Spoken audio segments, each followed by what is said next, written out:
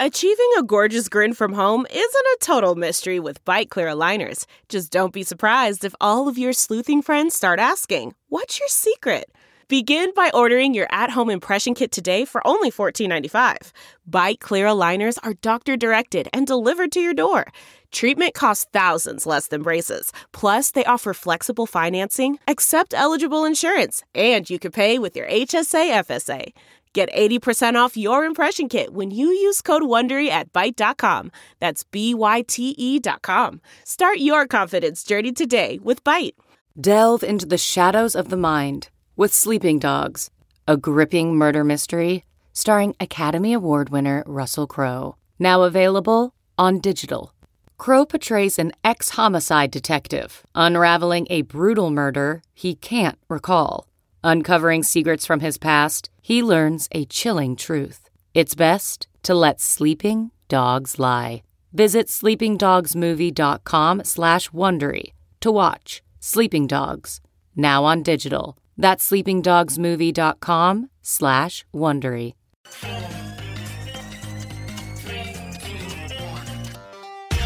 Welcome back to The Breakdown, an everyday analysis breaking down the most important stories in Bitcoin, crypto, and beyond, with your host, NLW.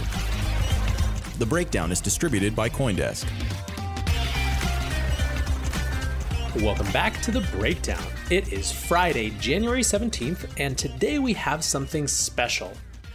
As you know, I want this to be a platform. I want The Breakdown to be a platform for great thinkers and thoughts and ideas. And I want it to be as fun and interesting and informative for you guys, the listeners, as possible. And so part of that is bringing on more voices, talking about real things, especially things that maybe aren't talked about enough in the market. So I'm trying something out that I'm calling Fire Fridays or Fire Take Fridays, where I'm almost going to turn this over to someone that I respect and that I think has a lot of interesting things to say, to give 3 hot takes, basically, about different parts of the market than are maybe our normal area of focus. We're going to kick it off with Tyrone Ross. Tyrone is financial advisor in the space. He was early in bringing crypto to his clients. He's working on a number of different projects. And most importantly to me, he's an endless advocate for crypto's power to transform people's lives and destinies, not just in the early adopter tech sector, but across the spectrum of investors. I think he brings a really important perspective. And so he gets into 3 hot takes, one about the importance of financial advisors in bringing in new people to the market. Second, about how many financial advisors and just maybe even some of us in this industry are overlooking the true power of DeFi as it relates not just to Ethereum developers, but to real, actual, no kidding people, which is super interesting conversation. And then third, he talks about why Cash App is the most, bar none, not even close, Binance isn't even in the conversation, most important company in crypto. All right, I am here with Tyrone Ross, the man, the myth, the legend, for the first ever Fire Fridays, Fire Take Fridays. I don't know what the name is yet, but I thought it would be really fun to, once a week, just ask people to tell me and to tell our audience what they think is the most important stuff going on in the markets, right? Or what they think people aren't paying attention to but should be. Or something that people are talking about but not necessarily in exactly the right way. So this is going to be more raw, more unscripted, more unfiltered, and probably less newsy than the other episodes. And I couldn't imagine anyone better to kick this off than Tyrone. For people who don't know you, tell us a little bit about what you're up to. Yeah, so I am a licensed financial advisor. Got introduced to crypto in 2015, right around 2017. Left the wirehouse, Merrill Lynch, and I was like, I want to go all in, build my whole practice around crypto. So I kind of feel like I was one of the first advisors to embrace it, and the other one to actually build my practice around crypto. What is interesting is I built it without being able to custody and or transact on behalf of my clients, which stood out, which was very rare.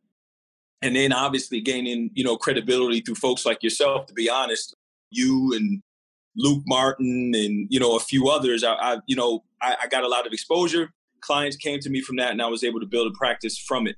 So the cool thing that I'm doing now, which again, I won't include this as one of the things that I want to talk about, but just so people know, I'm working with Chris King, who was formerly at Morgan Creek, on an all crypto RIA to help financial advisors access a passive strategy into Bitcoin through an SMA structure. We are abundantly excited about that. There are some really big names that are involved that I can't name, but we've had some really big meetings. We got a solid team. We're working hard on that. As you know, I've never been a fan of a Bitcoin ETF. I never will be. But I think this is finally the way that financial advisors will be able to access Bitcoin cheaply, efficiently, and more importantly, very easily for their clients. So excited about that. Amazing. Well, I'm sure we'll hear more about that in the weeks and months to come. But let's dive in. So I asked you just 3 hot takes, basically, 3 things that are important to you that we should be talking about. So why don't we just dive in? What's the first one? Number 1 is FAs, financial advisors, will be the major crypto theme of 2020, trying to get financial advisors in the pool. If you haven't noticed that already, it's super evident. Grayscale is going all in with their piece that they just put out. Here's what you should be talking to your financial advisor about, so on and so forth. Then you get Bitwise. Shout to Matt Hogan and the whole team there. They put out their survey that they did with, I believe, 400 financial advisors, saying that, financial advisors are getting more questions from clients. Financial advisors are really starting to warm up to looking at investing in, crypto, especially Bitcoin. But the issue still remains regulation, and there's no easy, accessible way to do it. So you have the choices of which is either wait for a Bitcoin ETF. I think it was announced yesterday, Bitwise pulled their application.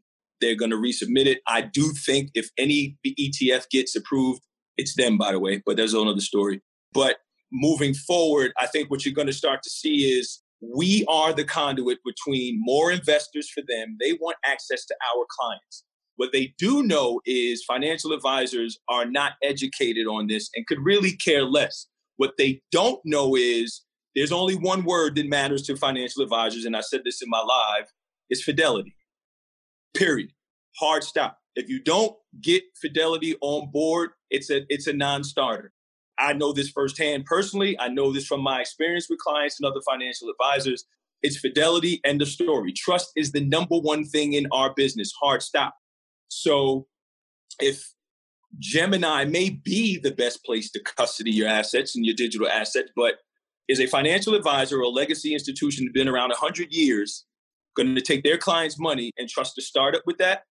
Right before coming on with you, I think the news was just released that Gemini, they built their own insurance company to add, I believe, up to $200 million in coverage, which is groundbreaking. Here's the thing. That's fantastic. Trust. Our legacy, institutions, RIAs, right? IARs of those RIAs, investment advisor representatives, going to trust that? I don't think so. So I can keep going on and on about this, but I think as you'll start to see, and again, I found out personally, again, I share something with you that I can't share here, but even, a lot of folks who are putting together large events in the space are starting to realize that they have to start to embrace the financial advisor community because, again, we are just the gatekeepers to more people coming into the space. You've seen this over and over and over again when people want to impact the financial world some way. It takes them a minute to catch up with the fact that one of the key gatekeepers are the people that are already trusted to help people make financial decisions. I saw this with the social impact and social entrepreneurship world where, it had been brewing for a while, but then you saw in the mid 2000s, what has now turned into ESG, we were calling double bottom line and triple bottom line. And for a while, people just weren't they were talking to the money in the sense that they were talking to big corporations as entities, right? But they weren't talking about where people were actually allocating their capital. They were trying to get meetings just with the actual philanthropists rather than going in through the door of, well, who's making the recommendations to these people?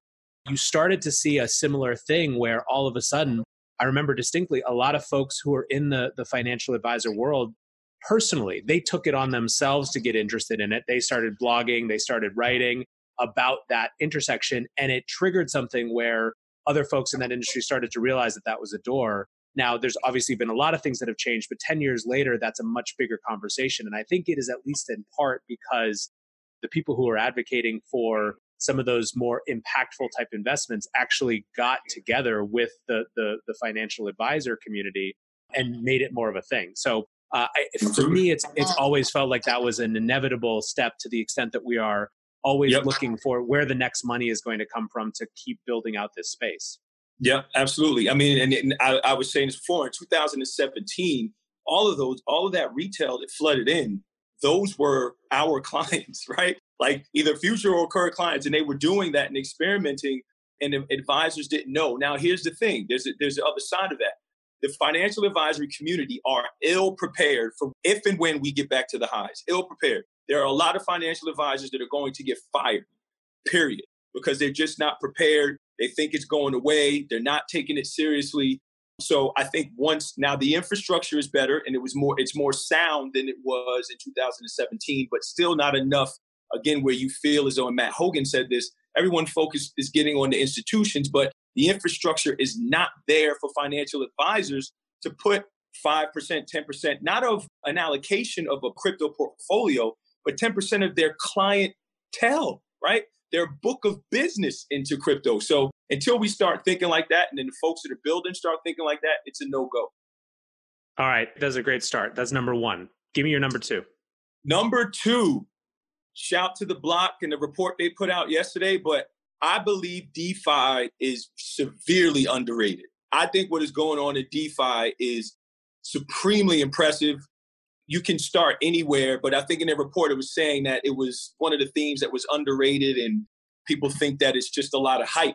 Here's the thing that you learn. When you come up in the traditional finance world, one of the things they tell you when you're at a wirehouse or any of these large firms, you're a financial advisor, lead with lending. If you're struggling to get business, because people will always tell you what their rent is, what their mortgage is, what they owe on their car. You lead with lending. If you lead with liabilities, if you lead with that type of the balance sheet, that side of the balance sheet, it's a more robust conversation. And I don't think folks that are building in DeFi are doing this purposely, but I think they realize, okay, well, here we have an asset in ETH that folks can collateralize, and then they could use that, to convert it and DAI and then to do whatever it is that they want to do.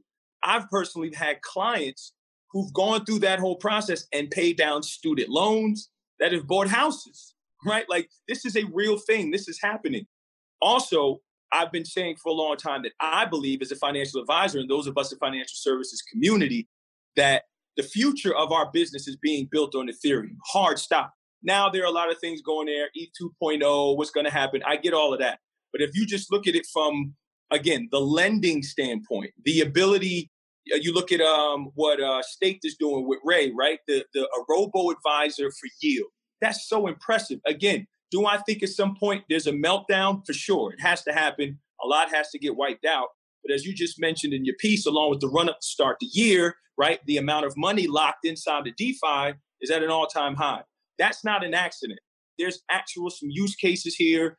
I do think some of the collateralization rates have to increase a little bit, right? The ratios have to increase. So I do think there are some things that have to be worked out, but I think we're going to look back 10 years from now and go, holy cow, like that was super impressive what's going on here. The whole decentralized exchange movement, people being able to lend, people being able to bank themselves, which is another thing that I don't think if I had to have a 1B of this, that I actually had to come to because of the people that I fight for. I almost feel like, and I've had this conversation with Carlos Acevedo, shout out to him, he gave me the shirt, but about maybe Ethereum is the way, right? And using how you can use ETH as money is something that is a conversation we should be having with those that are unbanked, not as opposed to, but in addition to Bitcoin. The robustness of what is going to happen in DeFi, not only for individual folks, but also, again, as financial advisors start to look at how our business is going to start to grow and clients are going to come to them with lending options that are outside of our normal scope of business, it's super impressive to me. And I think, again, I continue to be amazed at MakerDAO. That is an impressive project. The whole governance structure there, the way people are actually starting to learn more about it and then be able to, iterate off of it. To me, I just think it's super underrated. Yes, there is going to be some type of monumental event and it may all come crashing down, but I think what's going to be left is going to leave a solid infrastructure to where moving forward, I personally don't think it's going away. Two quick follow-ups. I think that this is extra interesting because a lot of the folks who are the biggest cheerleaders for DeFi and who are the most excited about DeFi aren't necessarily coming from financial backgrounds. They're the folks who are the hackers, the tinkerers, the developers, the builders who are passionately excited and stuff. But it's more been in that camp of this has incredible potential for the future, but is something to be tinkering with now, I guess. It sounds more dismissive than I mean to be, but you know what I'm saying. It's not the hardcore financial people who are just looking for how this is relevant to their world and to their business right now. So that's the point that I'm saying. I guess the interesting question is maybe going a little bit deeper on just when you're thinking about it vis-a-vis your clients, what it offers that is so different, what it offers that is different than what is available now and why that is valuable, which ties into the second question, which is the amount of collateralization required. Because one of the key themes that I've been talking with a lot, I had a bunch of people on for end of the year type stuff and 2020 predictions. And one of the big themes was moving from these over-collateralized loans to under-collateralized DeFi loans as a major priority, which obviously introduces a whole new type of risk, but it also opens up whole new avenues for types of people who right now can't use it. So when you're talking about people who are paying off student loans or paying down houses, I think that there's obviously so much value. And we even saw this the other day, people being able to collateralize their ETH without having to give up exposure to that underlying to stay long-term invested. But at the same time, there's this whole set of people who don't have ETH to start with to collateralize, right? For whom now DeFi isn't a viable opportunity. So it's a very long-winded way of asking, like, one is what does it offer now that's different? And how do you see the future in terms of the collateralization question and who it's available for? Here's the main thing.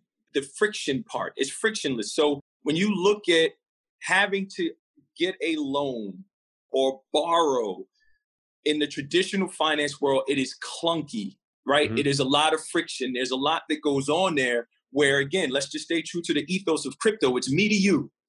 No third party. We can do it right here. So I think the fact that it's quick, right? And again, try talking a 28-year-old that has access to ETH and could do that. Try talking him out of that and saying, hey, you should probably go down to the local Bank of America. So that part of it, again, I've had this conversation with financial advisors and they think I'm nuts. Like anyone, they think I'm completely nuts. But when you see it in a very small level and seen it done, it's super impressive, right? Mm-hmm. The friction, again, fees, we could talk about that. Collateralization rates are quote unquote, again, in the traditional sense, high. But if a client has a ton of ETH and they're looking to do something with it, it's almost like how Drawbridge, which I think is probably the most impressive lender out there. If I have a client that's sitting on 20 million gain in Bitcoin and they don't want to sell for the capital gains, and then they want to just leverage that, they should be able to do that. Same thing. If I hold a bunch of ETH, why am I just going to sit on that? And there's options for me to actually leverage that to get in the crypto ecosystem and release some pressure in my own personal financial life.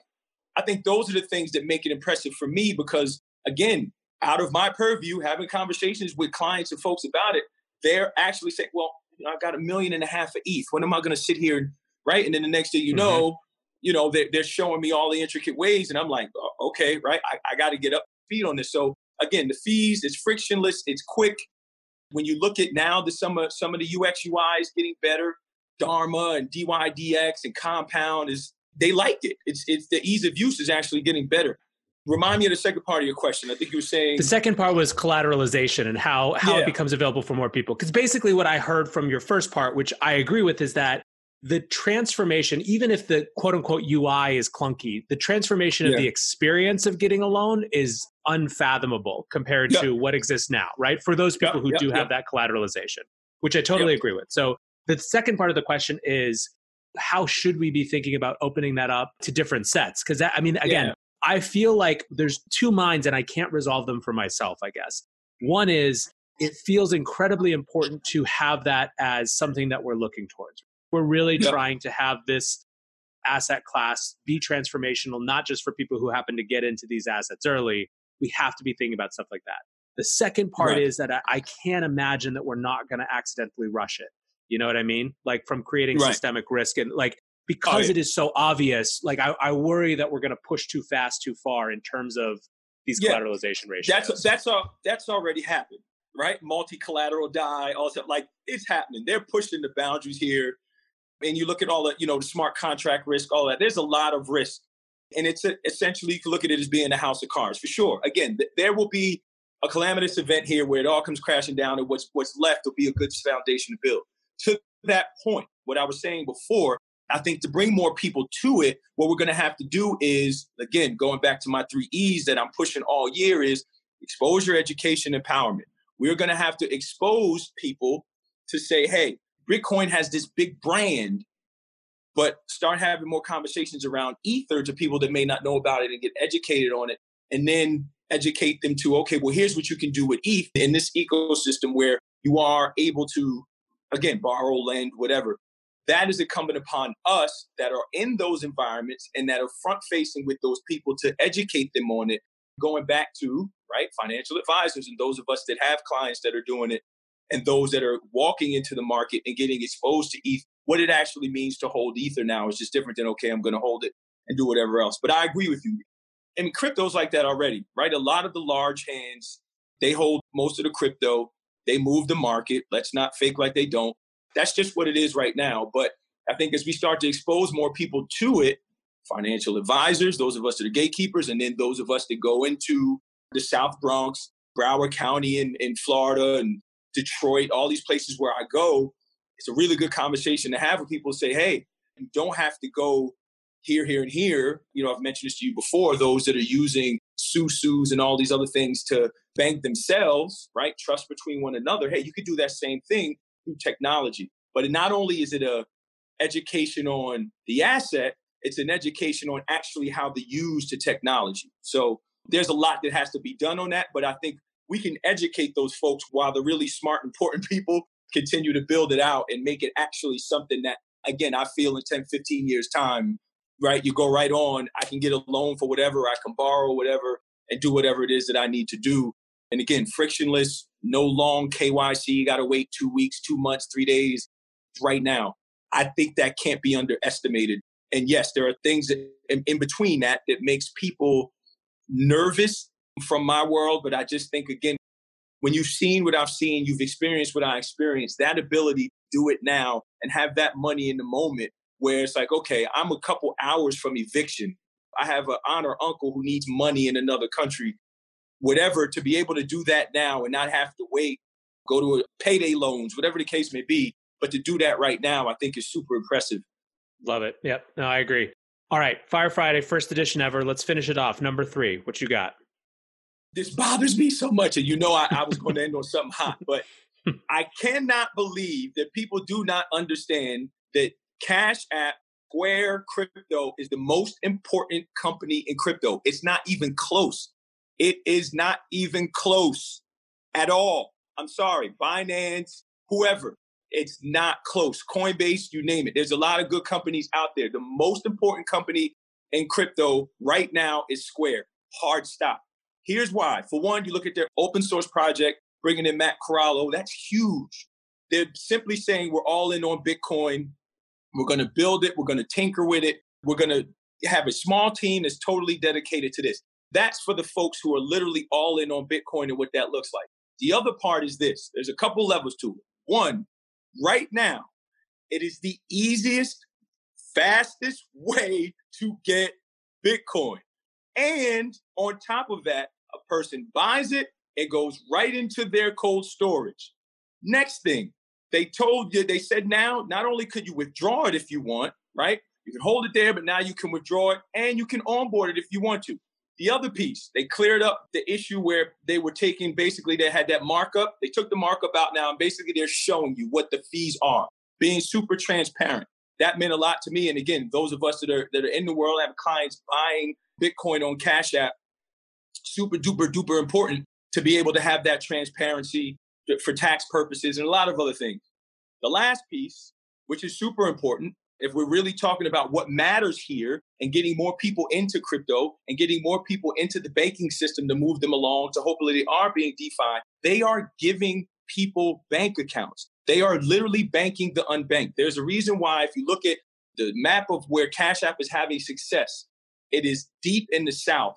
A lot of people there use Cash App. The other thing is this, their education is best in class. When they just released that they would allow folks now, and again, this is just a caveat to that, that now you can buy stock on Cash App, the video and literature that they put out on what is a stock, there hasn't been a financial services company ever to make it that clear and simple.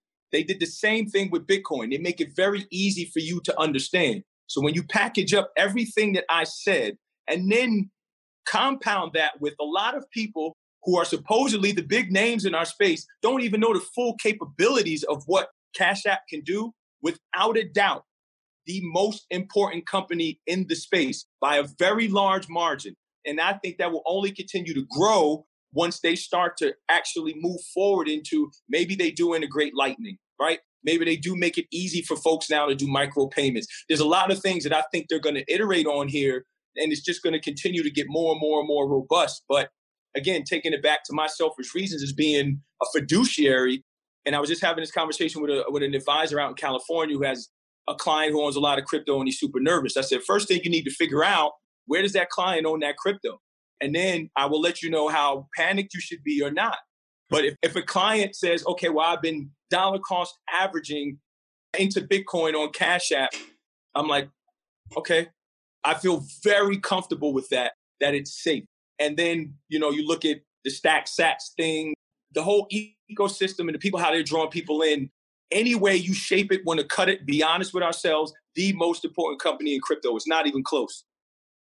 Amazing. You know what? One of the common theme, if I had to pull it out from all of these different points today, is I think a lot of folks for the last couple of years have had this notion that the important growth in this space is all going to come from institutions, right? It's the institutions who are circling around the edges, the institutions who are looking to get involved. They need these custody options. They need these insurance options, right? They need to feel safer.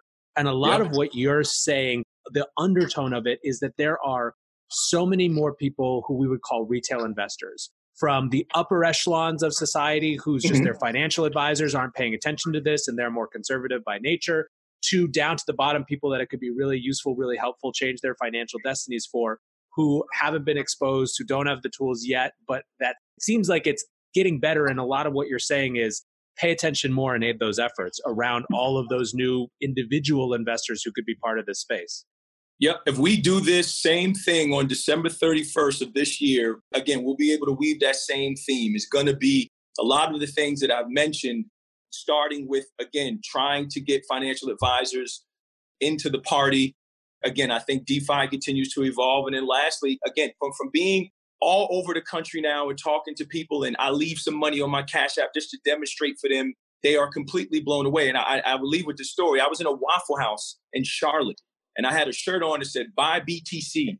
And the woman, she's ringing up my stuff, and she goes, BTC, what's that?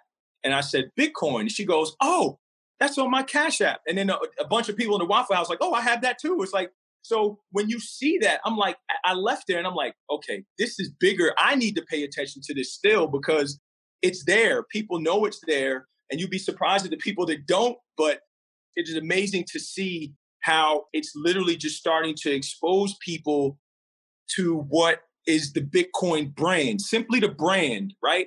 And then there starts to become an education around what it is and how it actually works and what you can do with it. So I think we'll start to see this a lot this year, is that the institutions are not going to move, guys. They're not. They have no interest. They don't. We got CME, Bitcoin futures, and all of that. Great. We need to see a little bit more infrastructure. Fidelity has to do a little bit more. But the bottom line is the wall is high for them, and they have no reason to peek over. But there are a lot of folks who I've been reading, been seeing things, right? Looking at your work, listening to podcasts, doing all that are ready. And again, have financial advisors or not that are gatekeepers, but that's really the theme here. We have to get more of these people to understand some of the things that are going on here, get them excited about being part of the crypto economy, not just Bitcoin. Love it. All right, Tyrone, you're the man. Thank you so much. First Fire Friday. Couldn't have started better. Really appreciate you. I had a great time talking to Tyrone, and I will catch you on Monday with a regularly scheduled breakdown. Have a great weekend, guys. Cheers.